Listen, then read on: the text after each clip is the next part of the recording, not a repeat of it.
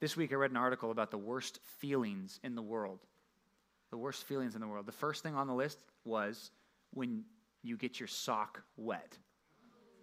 That's a bad feeling, isn't it? There's some other bad things.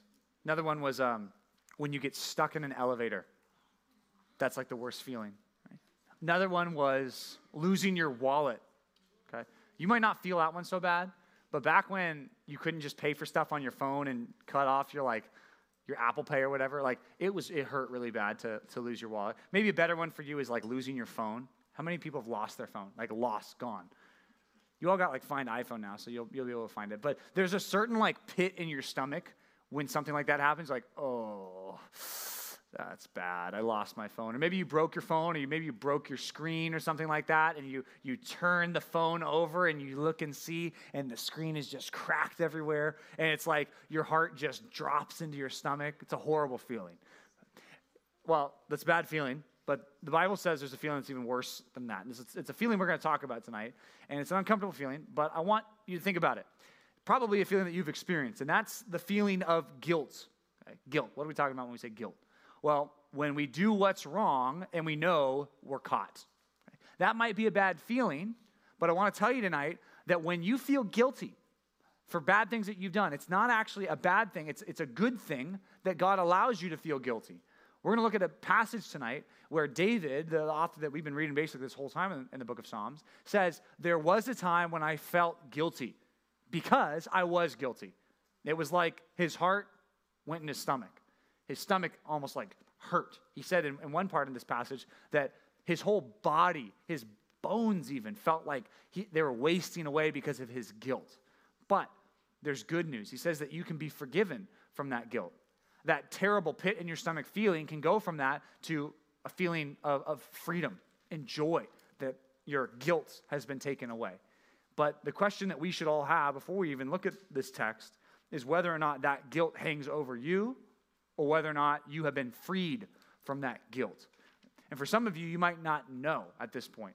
You might think, when I ask you the question, hey, are you a real Christian yet? Are your sins forgiven? For some of you, you would say, I know for sure that I am. Others of you would say, I know for sure that I'm not. Some of you, maybe many of you, are in that middle zone where it's like, I don't really know. Okay? Well, this passage is going to be super helpful for you. It's helpful for both sides, but especially for you if you feel like you're in the middle and you don't know where you are, because this passage says you can go from having all that guilt that you deserve because everything that you've done in life has been caught, so to speak. You're caught. You're stuck. God saw it all. And that should make you feel guilty. That should put a pit in your stomach, so to speak. But what this text is going to tell us is that you can be forgiven. Not just kind of forgiven, not just partially forgiven, but this text says that you can be totally and completely, fully forgiven. So I want you to grab a Bible and turn to Psalm chapter 32. Turn to Psalm 32 here. Psalm 32 is David talking, and he actually writes two psalms that are similar to this. I think that this psalm might have actually been written after the other psalm. What am I talking about? Psalm 32 and Psalm 51 are similar because in those two psalms, David talks about how he was guilty and then how he was forgiven. And what he's going to describe in this passage is how you go from one to the other. How do we go from having the pit in our stomach of I feel guilty for what I've done, the stuff that maybe nobody else knows about, but I know God knows about. How do I go from that to rejoicing and being happy and being set free from that? How is that possible? Can you really be forgiven? Well, this passage says that you can. Check it out. Psalm chapter 32, verse 1. Here's what he says. Blessed is the one, or happy, really happy, is the person whose transgression is forgiven. Transgression means when you have God's law and you go the other way. It's like you know you're supposed to do something and then you choose not to do it. It says, when all those bad things that you've done, you've chosen to disobey your parents, you've chosen to have bad attitudes, you've chosen to use language that's inappropriate, you've chosen to watch things you shouldn't, you've chosen to listen to music that you shouldn't, and you know that you shouldn't, but you did it. Blessed is the person whose transgression and law-breaking has been forgiven. What forgiven means is that the debt is just released. What forgiven literally means is to be lifted. Like something's lifted off your back. It's like you've got this guilt weighing you down and something happens where now that guilt is lifted off. He says, blessed is the person whose guilt, his transgression is forgiven. Then it says, whose sin is covered. That's another picture for what it looks like to be forgiven. That your sin, although you did it, and it's forever etched into reality. You've done something that's bad. You can't take it back. You can't fix it. You can't change it. But God says it can be covered. Like you throw a big blanket over it. That although you don't want anyone to see it, it's like, no, God can take it and say, we're not going to consider it anymore. It's covered, atoned for. It says, blessed is the man against whom the Lord counts no iniquity. Right? Iniquity is another word for sin, but what it really means is for something to be twisted. It's like you had the right thing, and now you're twisting it, and now you're doing something that maybe God might say for you to do, but now you're doing it wrongly. Right? You're obeying your parents, but with a bad attitude. Right? You're saying, oh, I'm going to school, I'm doing my homework, but you're cheating on the test. Right? It's like, I'm doing the right thing, but, I'm actually doing the wrong thing. It says, blessed is the person against whose account God doesn't count any of that iniquity. Like all that bad stuff that you know that you've done and the bad stuff that I've done, this text says, you're blessed and happy if God doesn't count that against you. That's what you need. That's what I need. We all need our sins to be covered in some way. It says, in whose spirit there's no deceit. Like they're not hiding stuff. Right? They can be honest and forthcoming because they're not doing these evil things. Verse 3 says, for when I kept silent, there was a time where he did not deal with his guilt. He pushed it aside. It says, when I did that, my bones wasted away through my groaning all day long. It's like he was physically sick because he didn't confess his sin. It's like he did something here was really bad and it hurt for so long. He was like wrestling with God. Look what verse 4 says. It says, guess who was the one who made it hard for him? It wasn't David who made it hard for himself. It was God who did this to him. Verse 4 says, for day and night, your hand was heavy upon me. It's like God was pressing this guy. Maybe you felt guilt like this, where you did what was wrong, and instead of asking for forgiveness, and instead of praying about it, you just try to forget about it, and you try to push it away, but then all of a sudden it comes up, and it feels like God is smashing your face in with his finger. It's like, oh, like you're just pressed in. That's what this says. Your hand is heavy upon me. It says, for my strength was dried up as by the heat of summer. It's like I had no water for a long time. I was exhausted. That's what it felt like. There's a word there, Selah, that comes after verse 4, which in the text, what we think this actually means is like they're supposed to take a break and consider what they just talked about. So what are we supposed to do? We're supposed to consider, wow, what was it like for me before I confessed my sin to God? When I ignored my sin, what was it like? What did I feel like?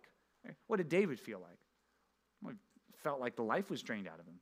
It felt like God was disciplining him, making his life really, really hard. Why? Because he was ignoring his sin. We're supposed to think about that. Now, we move on. Verse 5. It says, I acknowledged my sin to you. What does that mean? Well, God already knew about it. Why does David have to acknowledge his sin to him?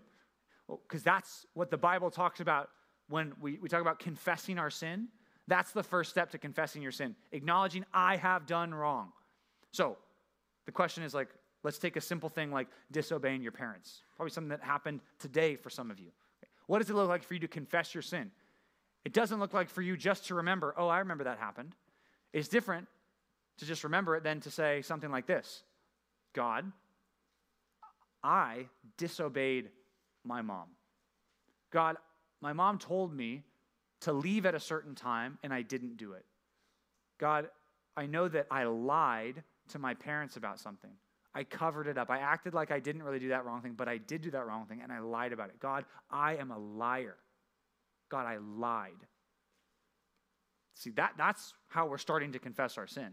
Acknowledging it to God, saying, I did that. Look what it says next. It says, and I also did not cover my iniquity. So instead of saying, oh, God, I know that I shouldn't have said that, right? Instead of doing that, saying, God, I lied to my mom. I should not have done that. I was so wrong to do that. God, I lied. I didn't just exaggerate a little bit. I lied about that. Right? Like using even strong language about what you've done when you pray to God about this. I acknowledged my sin to God. I did not cover it. I didn't try to act like, oh, that didn't happen. God, just kind of forget about that. Right? That didn't happen. Right? Nope, not doing that, not covering it. It says in verse 5, I said, quote, this is what David prayed.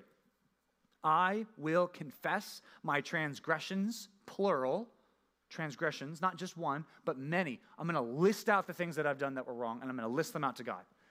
You might be asking the question, why do we have to do that? Doesn't God already know? It's like, well, that's what it looks like to confess our sin. This is a helpful model for if you think, okay, am I forgiven? Have my sins been forgiven? Well, have you done this with God? That's the first good question. Have you really confessed like this? There's an end quote after, I will confess my transgressions to the Lord. So he did that. Then it says, and you forgave the iniquity of my sin. How long did that take for God to forgive him? Did God say, you know what, I'll think about it. That really hurt my feelings. I will give you 3 days. I'll get back to you on that. No. Immediately, God forgives David's sin. Now what do you see after that? What's the word? Selah. So now we're supposed to pause and think, wow, look at how that happened. God sucked up my strength because I wasn't confessing sin. Then I did confess my sin, and immediately when I confessed my sin, look what God did. Immediately forgave me. It didn't take him 10 years to get back to me. It didn't take him a week. It took him an instant when I confessed my sin. He forgave me. Verse 6, therefore, let everyone who is godly offer prayer to you at a time when you may be found. He's saying, hey, now everybody else, that was my personal experience, verses 1 to 5. Now, hey, what should we all do as a response to this? David says, hey, if you're godly, here's what you need to do. When you sin, go to God fast. Don't wait. Don't spend a week thinking, I should probably pray about that and then forget about it. No, go to God. Offer prayer to him at a time when you may be found. He's talking about God here. Surely in the rush of great waters, they shall not reach him. That's the picture of a flood. Right? Anytime a flood is used in the Bible, it's always a bad thing, right? You remember a time when God flooded the world with Noah, and what did he do? He saved Noah in a safe place. It's like, if you think about elevation-wise, right? The boat started on the ground, but the more water, what happens to that boat, right? It lifts up, and it's kept in a safe place. The ark was the only safe place for anybody on the planet. It's like the rush of great waters. When God judges the world again, when he brings his great waters of wrath, so to speak, and he sweeps everyone away in his wrath, who's going to be saved? Who's going to be kept from God's judgment? He says, well, the ones who confess their sin. Verse number 7, he says, you are a hiding place for me. Right? Although I deserve to be judged with just like everybody else, because I confess my sin, God, you forgave me. You're a hiding place for me.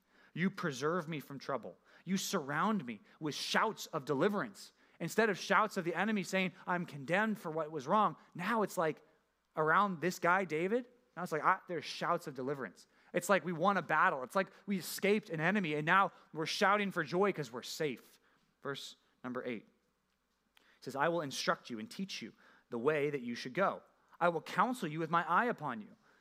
Now we're learning something about what to do here. Verse 9 says, don't be like a horse. Don't be like a mule. Right? Those animals that you just have to hit over and over again to tell them where to go, right? And if you have a mule or a horse that's not trained, right? Some of you who deal with like animals, or maybe you like petting zoos or whatever, you know that there's a time period with animals where you have to like break them in.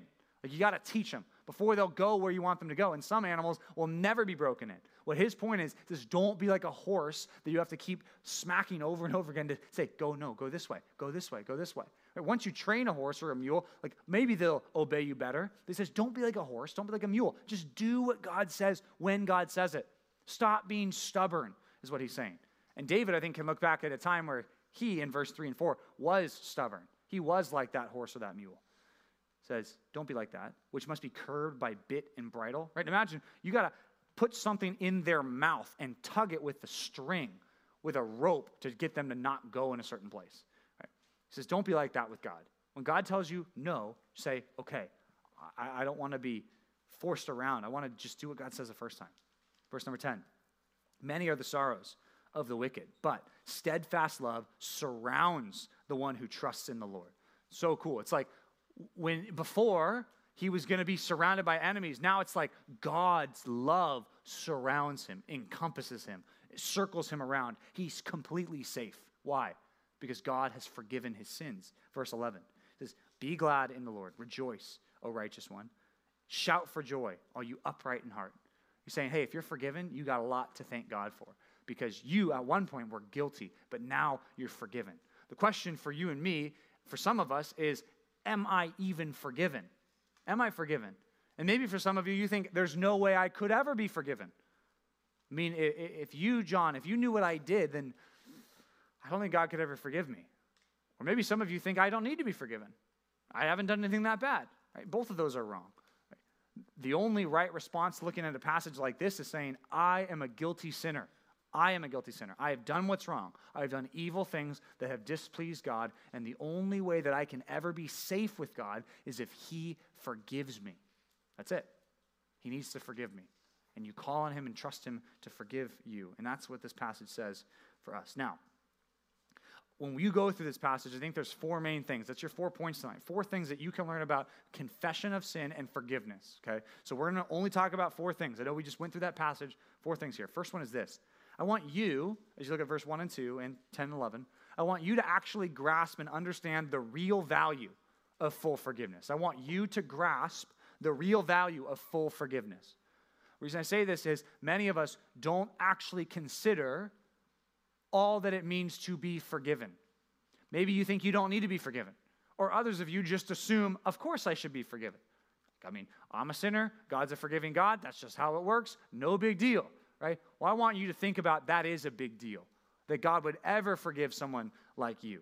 He would ever forgive someone like me. In the first verse, the first 2 verses, there's like 3 movements. The first one, he says, blessed is the person whose transgressions are forgiven. Right? Their law breaking is lifted off their account. Their debt is canceled. Okay? I want you to write down Colossians 2, 13 to 14, which says that you, he's talking to Christians, says at one point you were dead in your trespasses and the uncircumcision of your flesh. But God made alive with him, having forgiven us of all of our trespasses. It's the same phrase. Forgiveness, trespasses. Right? When we break God's rules, the transgressions and the trespasses, same thing. When we break his rules, we're forgiven. How does God do that? Have you thought about that? Can God just forgive you? Right? Some people think, oh yeah, God could just forgive. The Bible says God cannot just look at you and act like you didn't do what you did. Do you know why? Right? Because God is a perfect, holy God. He has to deal with everything that's wrong. If God stopped being holy, if God looked at people and said, you know what? I'm not going to care about what they did. What would happen is God would, in that moment, if he ever chose to make an exception to this rule, God would stop being God, he would stop being the ruler of the universe, and everything would fall apart. Okay? So, God always has to deal with sin. Every wrong thing that you've ever done, do you realize that God has to deal with it somehow? Either you will deal with it, or he will deal with it. But it has to be dealt with. I think a lot of times when we do what's wrong, we think it just goes away. Okay? It never just goes away. I know it's a hard truth, but the reason I say that is something has to happen. What does the next verse, Colossians 2:14 say? It says, well, here's how God dealt with it. He canceled the record of debt that stood against us with its legal demands. He set it aside. How? Well, by nailing it to the cross. Here's how you can be forgiven. There's one person that can do it. It's Jesus. If Jesus does not take your sin, you cannot be forgiven. You just can't. Any other person, like let's say your mom or dad want to step up and say, God, punish me and not my kid. Okay? That could never happen. You know why? Because God would look at your mom and dad and say, well, you're a sinner. If I'm going to punish you for someone else's sin, I have to punish you for your sin. So it doesn't work. We need a righteous one. There's only one person who ever lived a righteous life. There's only one person who was even eligible to die on behalf of anyone else. And the reality is Jesus died on behalf of all of his people. Think about that. It's amazing. I think the problem is we don't have the right estimate of what full forgiveness actually costs. Right? Like if you thought something was really expensive, you would think, well, that's impressive. Alexander and I were watching these videos on YouTube about watches. I don't know if I've ever told you, I'm kind of into watches. I like looking at watches, and there's this one video, it's funny, where it was having random people guess how much a watch cost. Right? And there are some watches that looked really simple, but they were like $50,000. Right? There are some watches that looked really complicated, but they were only like $150. And it was cool to see people guess on how much they were worth. And the reality was like most people were really bad at guessing. This one lady was like, oh yeah, I don't really like that watch. Like maybe $150. And the guy says, this watch that you're looking at right now is worth $250,000. And she's like, wow, $100 wouldn't have covered it, right? She had no idea. It's like she couldn't even estimate how much it was worth. She would have just like treated it like anything else. But no, that watch cost as much as like 2 Ferraris. Like, that's crazy. Anything could be worth that much. So when you think of forgiveness, how much is it worth? That's the question. How much do you really think it's worth? Because if you only think it's worth $150, you might not care so much about it. But if you understood the half of what it actually cost, you would never take it for granted again. 1 Peter 1 says that the payment for your sin was not silver or gold or money or millions of dollars. That's not how it had to be paid for. It had to be paid for by the one righteous life. 1 Peter 1:18 says that Jesus, like a perfect, spotless lamb, he paid for our sins. Transgressions forgiven. Another thing, sins covered. What does it mean for your sins to be covered? Like you did wrong things and now they're covered up. It's like God won't treat you like you did those things anymore. That's what it means. Imagine all the things that you've ever done. Because you know the book of Revelation says they're all written down in a book. We're going to be judged based on what we've done, what we've said. Like it's all there. Like we can't erase the history. Like it's all there. It has to be dealt with. Micah 7:18 and 19, the end of Micah's book, he asks God a question. He says, who is like you, God? Who's a God like you? Pardoning iniquity and passing over transgression for the remnant of his inheritance. He does not retain his anger forever because he delights in steadfast love. God chooses to love us, and in his love for us, Romans 5:8 says, he chose to die for us while we were still sinners. Verse 19, he says, he will also have compassion on us again. He will tread our iniquities underfoot. It's the idea of taking something and just stomping on it. It's like God takes our sins and stomps it out. Right? Like you imagine maybe you're at a campfire or something, you got like a little spark that comes off, like maybe a little thing of ashes that comes out of the fire, right? And you don't want it to start a fire outside, so you have to like stomp on it, right? Because that's what God does with our sin. It's like it gets there and God steps on it. He puts it out. It says he will cast our sins into the depths of the sea, right? Okay, go throw your backpack off a cruise ship and see if you ever find it again, right? It's not happening. It's gone. You'll never see it again. You could, rent a submarine and you're still not going to find it. It's gone. Right? It's there somewhere. Maybe in 100 years someone will find it, but like it's gone. When God says he casts his people's sin into the depths of the sea, the point is he treats it like it didn't happen. Gone. Forgiven. Blessed is the man whose sins are covered. Blessed is the man against whom the Lord counts no iniquity. Right? It's like your sin, although it's on your record, God takes it off your record. He scrubs it out. He says, nope, I'm going to treat John like he didn't do that anymore. It's gone. Forgiven. Full forgiveness. What about for the things you haven't done yet? Full forgiveness. What about the things you did a long time ago that you forgot about? Full forgiveness. That's what God offers. It's not partial. It's full. Romans 4, verse 6, Paul actually quotes this passage. So Paul's talking about how you can be forgiven. And some people had questions like, okay, is it possible to be forgiven if you haven't done good things? How is that possible? And Paul says, just remember this. This is Romans 4:6. He says, just as David in the Old Testament also speaks of the blessing of the one to whom God counts righteousness apart from works. Quote, here's what he quotes. Blessed are those whose lawless deeds are forgiven, whose sins are covered.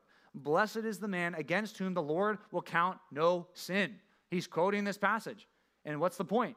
He's saying it is possible for your sins that you've done to be taken off your account. And likewise, it's possible for the good things that someone else did to be put on your account.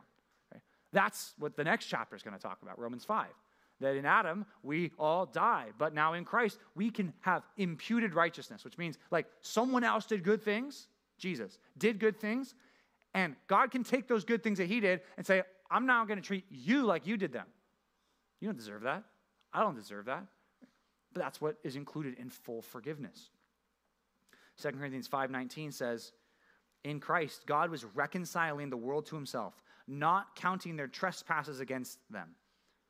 And verse 21 of that passage, this is 2 Corinthians 5:21, really famous verse. It says, for our sake, he made him to be sin who knew no sin, so that in him we might become the righteousness of God.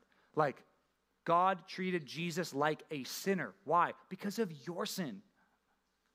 And now you can be treated like you're a righteous person. Why? Because of his righteousness. That's what it means to be fully forgiven. Like, do you grasp? Do you really get the value? Because I had a hard time writing this point, because here's the problem. I think you can't even do this. I don't think I can really do this. I'm trying to grasp more of the real value. What is the real value of full forgiveness? Frankly, I don't think you'll ever get it. I don't think I'll ever get it fully. But the more you see your sin, and the more that you see your wrongdoing, and the more you see that God is holy, the bigger this actually means. The cost just goes up and up and up and up. But the thing is, you can have it for free today. Blessed is the one whose transgression is forgiven, sin covered, iniquities not counted against them. Problem is, David went for a while with his sin kind of hanging over his head. And that's what he says in verse 3 and 4. He says, for a while, my sins I didn't deal with, and God made it hurt for me for a while. Point number 2 from verse 3 and 4, I want you to expect pain from God. Pain from God when you ignore your sin. Expect pain from God when you ignore your sin. That's what you should expect. That's what I should expect. When I ignore my sin and act like I didn't do something wrong and act like I didn't do it, well, I should expect God to do something to me. I should expect God to give me pain. What kind of pain? Well, here it says, his bones wasted away. His strength was dried up. Right? That sounds pretty physical to me. Right? I can't simply say, oh, well, no, it's not, it's just, I just feel bad. Well, that happens too. But what God does oftentimes is zaps your strength because of guilt, because of unconfessed sin. Like, so whenever you are feeling really bad, I know this is an odd thought, but your first question should not be, okay, what medicine should I take? Okay, I need fluids, I need sleep. Like, your first question whenever you're feeling bad should be, God, what are you trying to teach me here? Is there an area of sin that I'm not seeing? Is there something that I'm unwilling to give up for you? Is there something, God? Is there anything? That should be our first response. And sometimes, as we search our heart, we see, no, there's not. And then we can say, wow, okay, this is not discipline from God, and this is just a trial that God has given in my life. But James 1 says, well, how should we treat our trials? Right? As hard as it is, count it all joy, my brothers, when you meet trials of various kinds. For you know that the testing of your faith in these trials will produce steadfastness, so that you'll be perfect, complete, lacking in nothing. Right? You want to be more holy. Now, this is an odd topic, expecting pain from God. And I know not all pain from God is the result of sin. Right? The book of Job talks about a guy who he didn't do something wrong to deserve that stuff. God just chose that that's what he wanted for his life. He learned a lot through it. But I want you to see, as odd as this sounds, but Romans 1 talks about how, Romans 1:28 in particular, it says that God gives people up to their sin when they keep saying no to God. What I mean by that is, if you feel conviction for your sin, like you feel bad, like you feel a pit in your stomach, and you're like, I did what's wrong. I do need to be saved. I'm not forgiven. I know I'm not. Like, you feel that, and you say, nope, I don't want to deal with this. Nope, I don't want to deal with this. You do that for long enough. Here's what God says. Okay. I'll stop letting you feel the pain of conviction. I will stop it because you're not responding. It's like people die, so to speak, before they die. People lose their chance, even before they lose their chance, when they keep saying no, no, no, and they push it away, which is why for many of you, I fear, because I've seen it happen so many times. Not that there's this crazy high percentage of high schoolers and college students who die, but I've seen so many high school students, I've seen so many college students die on the inside by saying no to God one too many times, and God says, all right, I'm done pursuing. You can have the world if you want. And now they live their life. And they're going to reach the end of it and realize that their life was a vapor and that they should have responded to God when they were sitting in the little plastic chairs in 120 East. They really should have. So when we see that pain from God, when we ignore our sin as a gift, it kind of turns the tables, right? It's like if pain is a gift, how can pain ever be a gift? Well, if God's trying to tell you, hey, get your attention, that's a grace. He's calling you out of your sin. It's like this week I had something weird happen to me. It's still kind of weird, and I'm concerned that maybe there's a problem, but maybe not. I was pulling the curtain back on Sunday, and the curtain rod fell off and it hit me on the hand, right? Which is like whatever. It's a curtain, and it's really small. It's flimsy, but it hit me in such a way on my nerve on the top of my hand that it really hurt. Like it felt like I got shot. Like it was like my whole arm went numb, and my hand it was like a dead hand. I was like, what in the world? Like I must have hit the nerve, right? And Alexander would like. I think, no offense, but I think she was like laughing, like, what happened? Like, because it like looked, I was just like a little thing fell on me, and now I'm freaking out. I'm like, what just happened? And she's like, what happened, right? I'm like, I don't know, like this really hurt. Wow, it really hurt. And, it doesn't hurt all the time, but multiple times a day for the last like 3 days, my hand goes to sleep. Like it just will go to sleep, and I can't feel my fingers anymore, and I have to like, it's weird. And like anytime, I just touched it right there. So sorry. I mean, none of you are doctors, so it's fine. But like if you touch it at all, like it just probably what happened was it like hit the nerve, and it probably did some damage of some kind. Probably not that bad, but like anywhere you touch around it, it starts to like feel this like electrical like kind of buzzing sensation, like when you touch a nerve. That's kind of what it feels like everywhere on the top of my hand. And like anytime I put my hand in my pocket, like it's right here, like it starts to kind of give out on my finger. Like I need to wake it back up. Maybe it's bad. I should probably go check it out. But I probably won't. But it reminded me of something, that your nerves are really sensitive, but it's a good thing that they're sensitive. If they stop being sensitive, like let's say on Sunday, instead of just the curtain rod falling, let's say it was like a sledgehammer, and my hand, I just busted that nerve, right? I guess that would have been possible, right? Well, then my index finger would have been severely damaged. I could not play golf anymore. It scares me. I don't know what happened. I probably couldn't type very well, right? I probably couldn't shake your hand. I'd have a dead finger. I don't know how it all works. But the point is, it'd be bad if I couldn't feel. Because think about all the nerve endings that are on, like all that electrical current, so to speak, gets sent up your arm, right? God designed it that way. It's amazing. If it broke, if the connection was broken, you couldn't feel anymore. The sensitivity is good because let's say I put my finger in something that's hot and I'm getting burned. If I don't have any feeling, guess what happens? I don't know my finger's getting burned, right? Pain is a gift from God oftentimes to tell us something, to tell us, hey, that water's too hot, right? Get your hand out of there. You're going to burn your skin. Like God has designed it in such a way. There's a sensitivity, is a grace because it keeps us out of danger. It's the same thing with our hearts. Right? If your heart is sensitive to sin, that is a good thing. What you should fear the most is your heart being dull to the sin. Right? Most people live in a place where their heart is dull to the sin, and God has to wake them up. Expect pain from God. A couple of verses for you here. Psalm 51, verse 7. David writes, he says, purge me, get rid of this sin. He says, then I shall be clean. Wash me, and I shall be whiter than snow.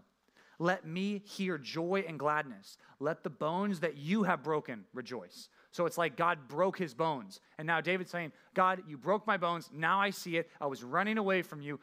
I just want my bones to rejoice now and be happy that you broke them. It's like, what? Why would my bones be happy that God broke them? Well, if it brought him to repentance, then it was a good thing. Revelation 3:19, Jesus speaks to the church there, and he says, those whom I love, I reprove and discipline. So like if I love you, Jesus says, I'm going to correct you. You're going to sit in sermons sometimes, and you're going to feel like convicted.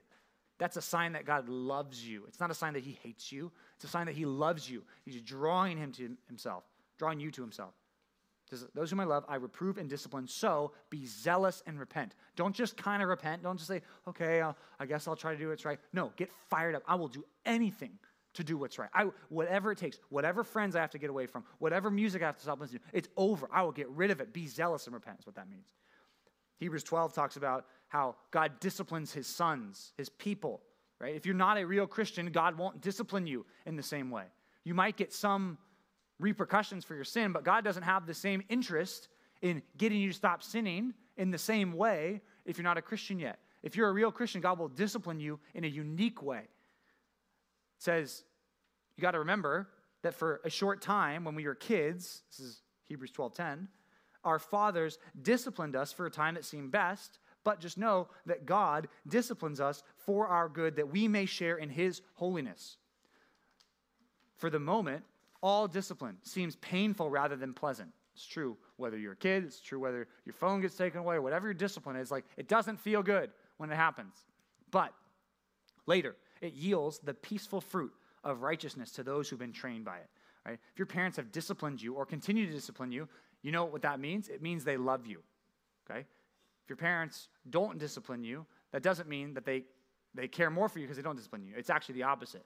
The more your parents discipline and try to instruct and guide, well, biblically, it means the more that they love you and care about you, assuming you're actually, getting disciplined for things that you've done wrong. It's a point of love. God does the same thing. He wants to train us by discipline. So David confesses his sin. He feels that he confesses his sin. Point number 3 from verse 5, he's honest and he confesses his sin. That's what I want you to do. Be honest with God and confess your sin. Be honest with God and confess your sin. 3 things. He acknowledges his sin. He says, I don't cover it up, and I'll take responsibility. I'll say, I did it. He names the sins by name. I did it. I take responsibility. I lied. I cheat.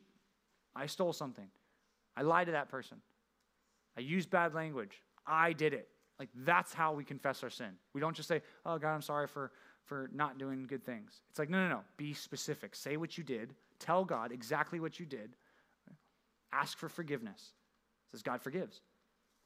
It's interesting. Did you notice that the word cover shows up in verse 5? Do you see where it also shows up? It shows up in verse 5. I did not cover my iniquity. Where else does it show up? Interesting. It shows up in verse 1. It says, blessed is the man whose sin is covered. I thought you said it was a good thing to have your sin covered. Do you see the difference? It says, when you don't cover your sin, when you bring it into the light, so to speak, for God, guess what God does? God takes it and he covers it. But if you try to cover it, guess what God's going to do? He's going to rip that cover off and expose it one day.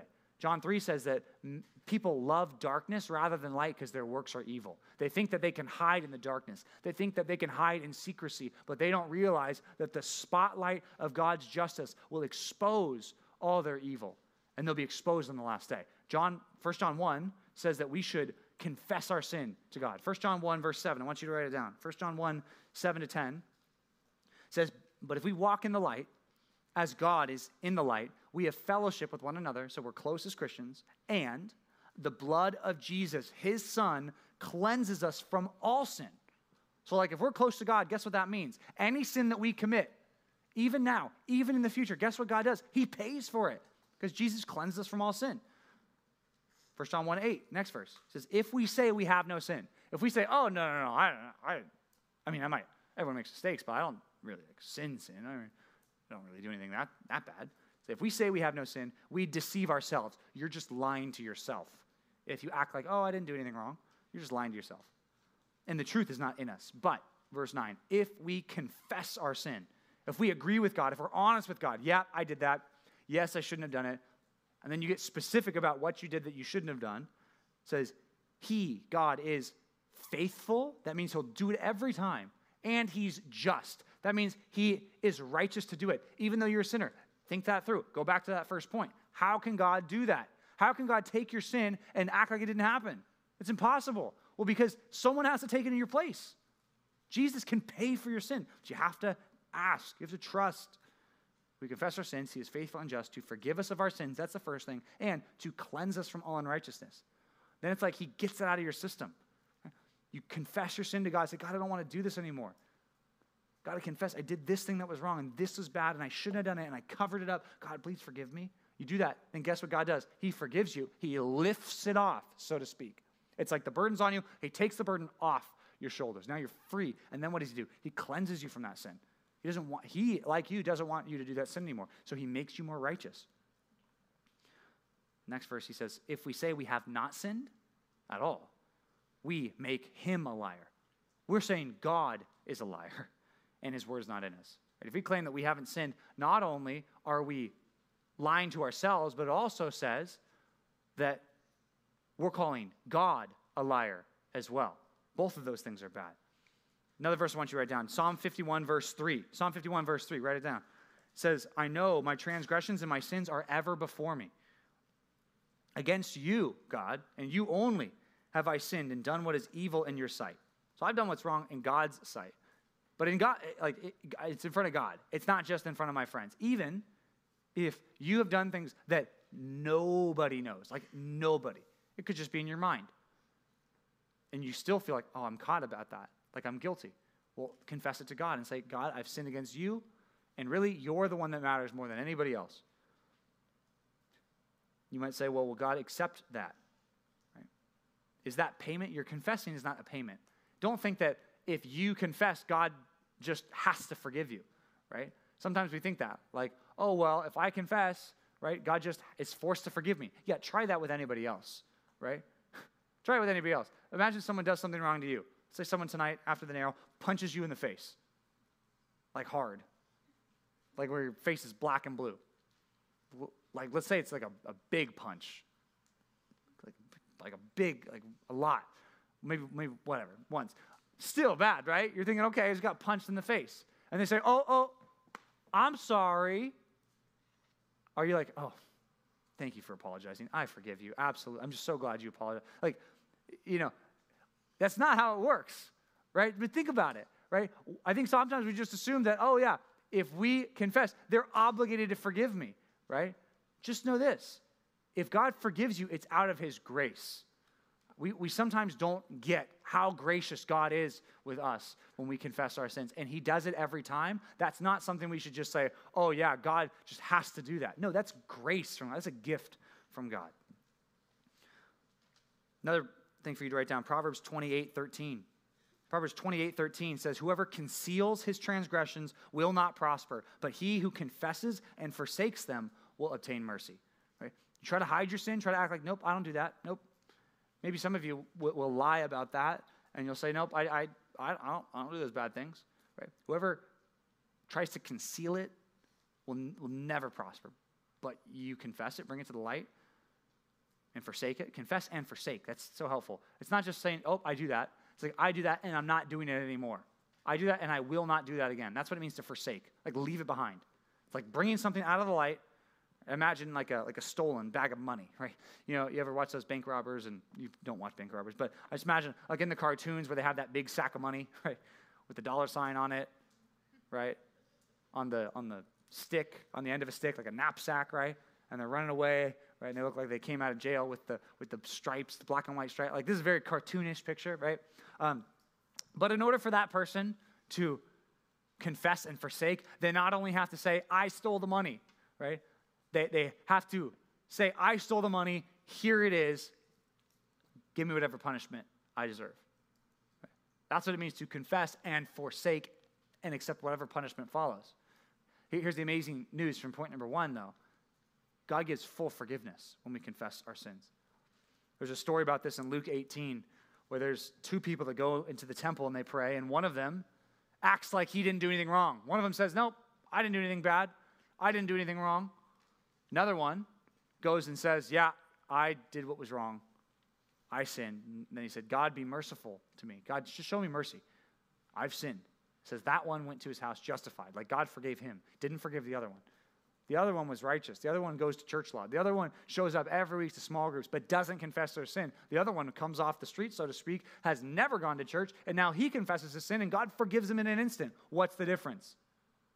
One of them confesses their sin, and the other one doesn't.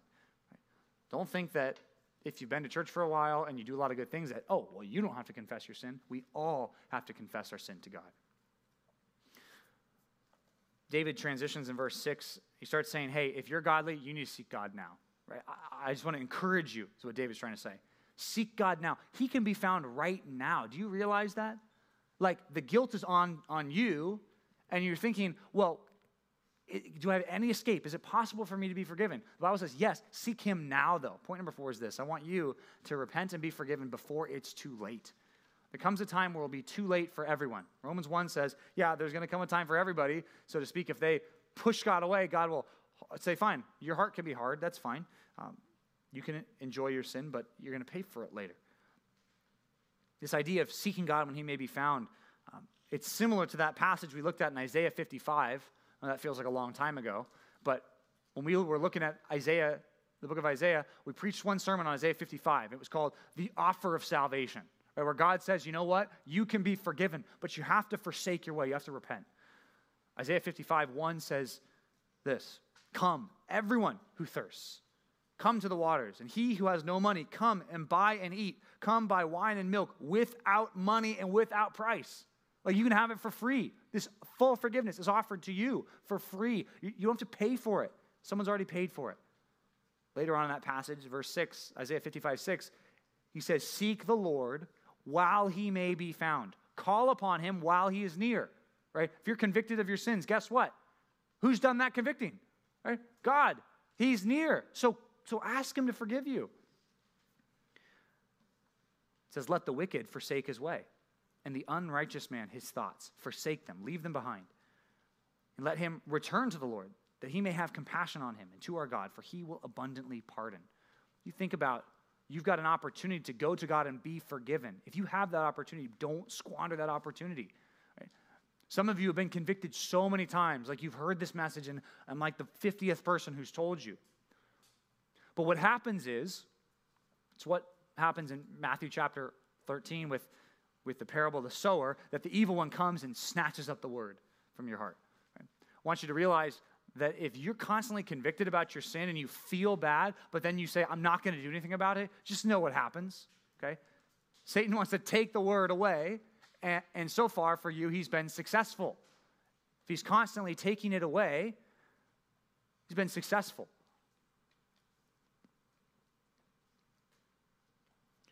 Another passage for you to write down, 2 Corinthians 6:2 says, in a favorable time I've listened to you. In a day of salvation, I've listened to you. I've helped you. Behold, now is the favorable time. Behold, today, now is the day of salvation. Not tomorrow. I don't know when you're going to have an opportunity later. Hebrews 3, verse 12 to 15. Why don't you just turn there? Hebrews 3, 12 to 15. We're going to end there tonight. Hebrews 3. Everyone get their Bibles and turn there. New Testament, towards the end. Hebrews chapter 3, verse 12.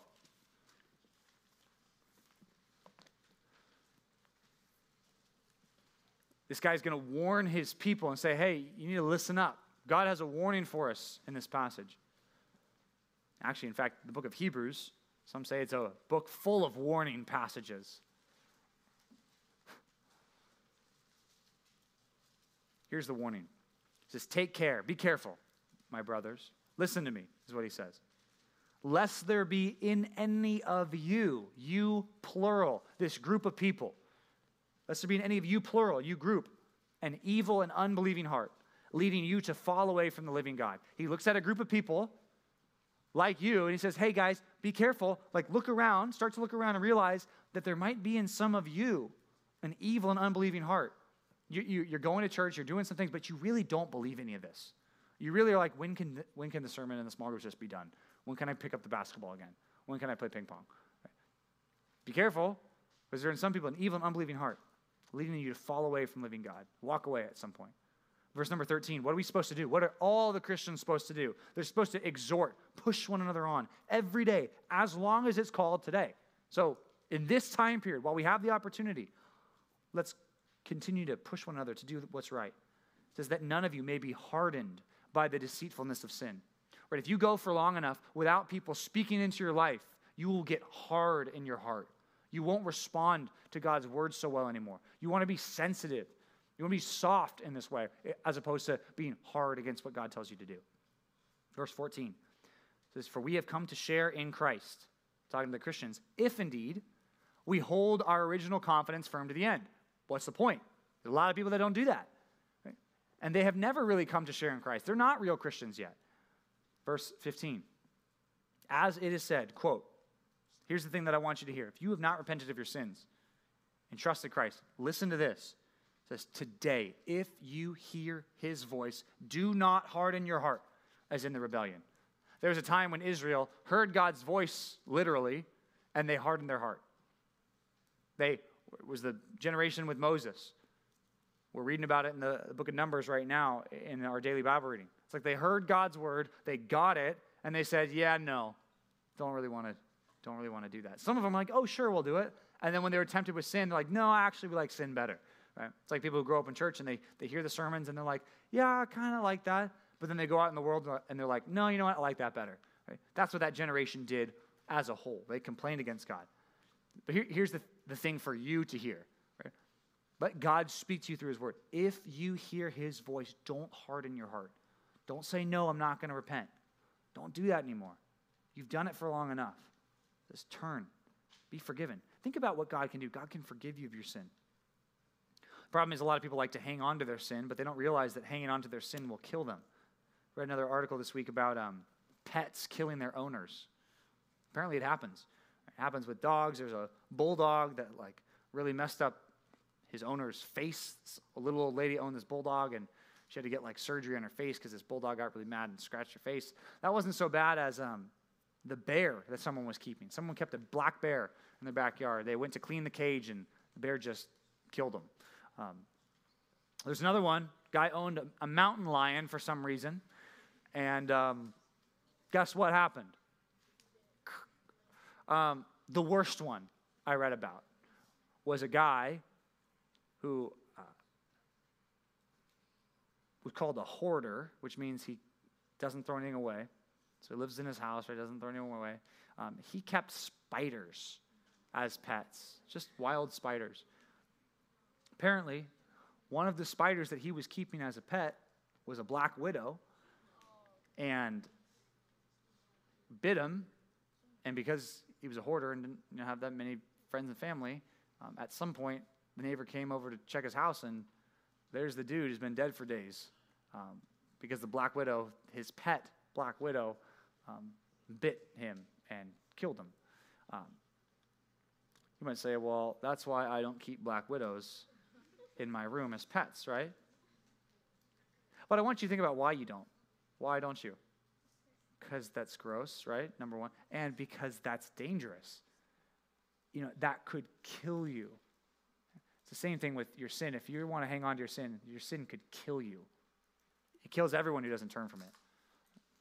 As much as you think you wouldn't keep black widows, the reality is people keep their sin all the time. I don't want you to keep your sin. What should you do if you keep a black widow at your house? Kill it and then throw it away. Or if you're maybe a little nicer, maybe put it in a nice little cup and then give it and throw it away, right? It's forsaking your sin. Right? That's what we got to do. So tonight, in small groups, and even we want to give some time outside of small groups afterwards, I want us to start identifying what those sins are, and then I want us to confess them, bring them into the light with God, and ask for forgiveness, and see what happens when we trust God, asking for forgiveness. We get to experience that blessing of full forgiveness. So let's pray for that right now. God, please